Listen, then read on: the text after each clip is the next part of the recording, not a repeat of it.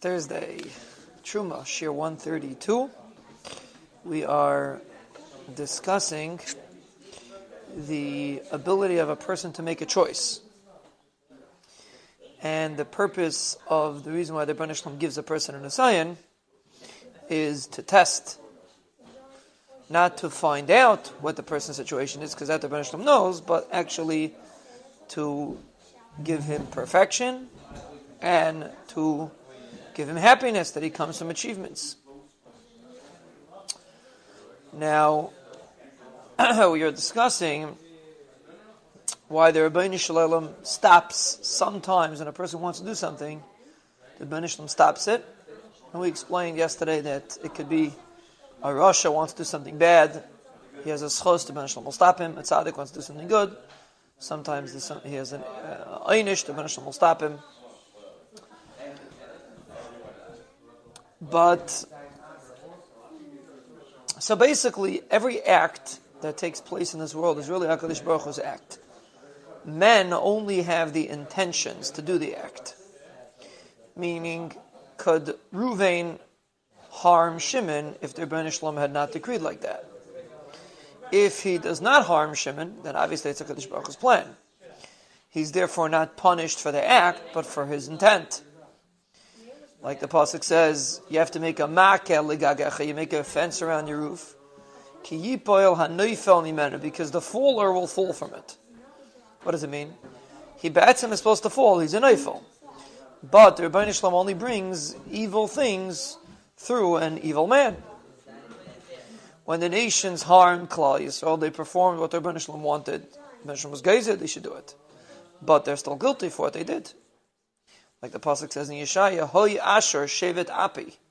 Asher is the rod of HaKadosh Baruch Hu's anger. Now, and the pasuk says the problem is because he intended to destroy Klal Yisrael, he intended to hurt Klal Yisrael. That was the issue. So, the concept of Bechira, which the entire world was made for, really only functions in a person's mind. When two people do the same action, the greater reward is given to the one whose intent was more chashav. This is a very, very important concept. Chavos says this. People don't know this. When a guy thinks, listen, I did a mitzvah, I'm good. But Chavos says it's not good enough. It's the intent, since the ikar bechira is in the intent. So that's really what the schar is for.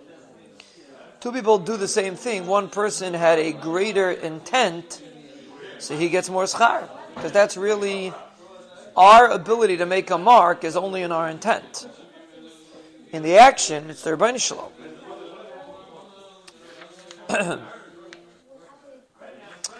Another point, someone who overcame more difficulties or suffered more in order to perform the act that he did, he demonstrates strength of his intentions.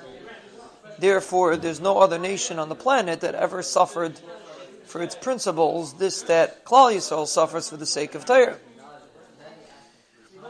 Chazal say a tzaddik doesn't only get his chelak in Elam Haba, but he also gets the chelak of the Rasha. Why? Because the influence of the Rasha causes his choice to be more difficult. Why should the tzaddik get the chelak of the Rasha? The answer is because he's fighting the tide. The Rasha is making it more difficult for him to do what's right, and he stood up and did what's right, so Mela, he gets schar. The fact that Klal Yisrael is a minority amongst the nations is an opportunity of Bechira.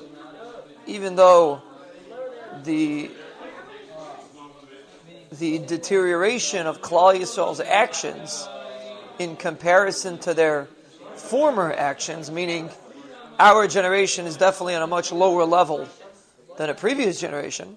However, the same action requires much more effort because of the disapproval of the majority of Goyim.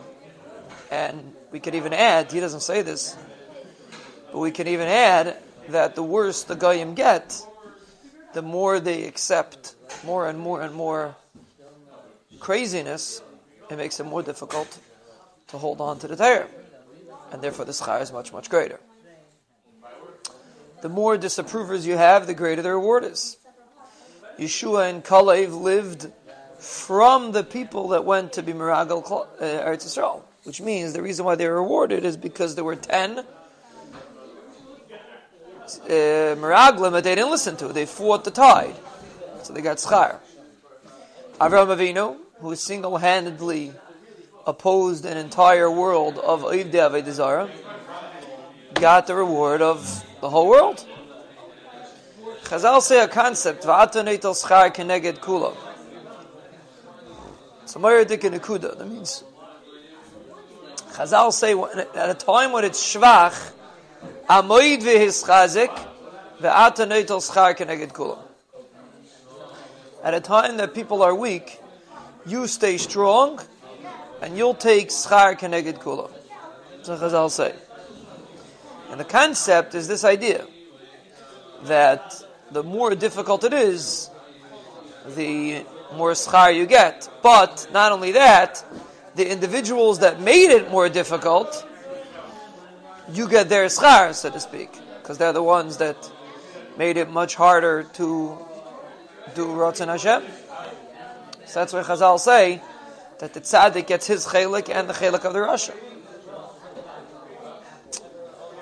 When the Makis came to Mitzrayim, the Goyim were, they realized that a tremendous disturbance was going on, and it became a spiritual unrest amongst the Goyim to prepare them for great changes.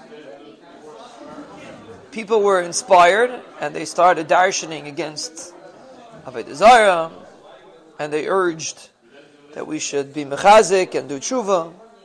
If the nations would have listened to this, they would have been given the opportunity of coming closer to the Torah. But they ignored these teachers, whoever they were, and they wanted to stay in the matzah that they were in.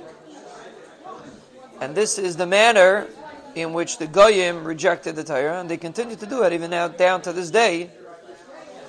They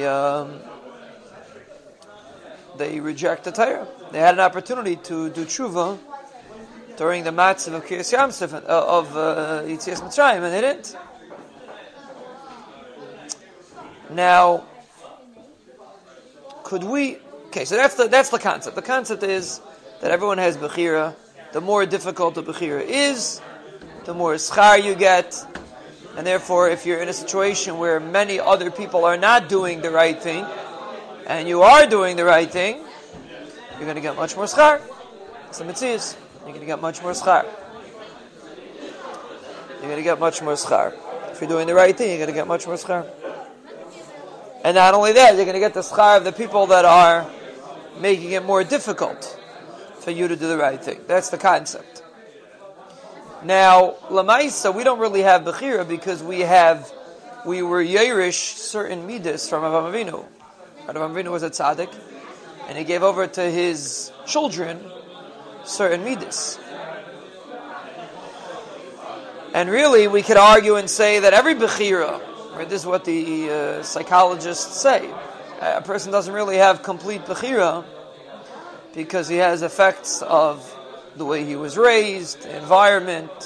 Some people have stronger urges for certain things. And the answer is that really no one has complete Bechira. We don't have a choice, we don't have an option to bring a carbon in the Beis HaMikdash. A person that has no arm does not have a choice to put on tefillin. A person that doesn't have the ability to have children doesn't have the choice to have children. But a person has an area of Bechira in which he is free to choose and which he's responsible. That means even though there are environmental influences and physical influences, there is an abundance of free will. The psychologists that say that man is a prisoner of his circumstance is an enormous slander against the greatness of man. Victor Miller was not a big fan of psychologists. I guess there's always a room for it, but he's saying the fact that everything is blamed on everybody else without a person rising to take responsibility for his actions, he says is sheker. And he says the falseness is apparent to anyone who sees man's actions. However, it's true that based on a person's circumstance, it becomes easier to respond. But to put the blame squarely on a person's childhood or a person's circumstance is simply not true. It's basically making a human being into a puppet, a being, an animal, so to speak, and he responds to urges and to instincts. And therefore, if a person is in a difficult circumstance, what do you want from him? He's stuck. What should he do? RavAvigdorMiller, that's mamish sheker v'chasaf. A human being has bechira. Does he have complete bechira? Maybe not. One person grew up in a better society. One person has more of a gishmak in doing mitzvahs. One person has good friends. And depending on the circumstance that you're in, that's how much. That will make it either easier or more difficult. But the bottom line is, you have bechira. Just because it's more difficult, you still have bechira. And to blame it on addiction and to claim that a person is not in control of himself is an immature approach to life. There are definitely people that struggle more with certain things than other people, but that's what life is. Some people are smarter than others. Some people, when it comes to math, they are good at math, they're not good at history. Different people have different kaiches. But to say that a guy is not negeya, or the reason why a person did it was pashut, he was compelled because of his desire, it's simply untrue. A person has bechira, a person is not forced to do anything, and therefore a person bears responsibility for what he did. How much responsibility he bears, we could debate. But definitely there is an element of responsibility.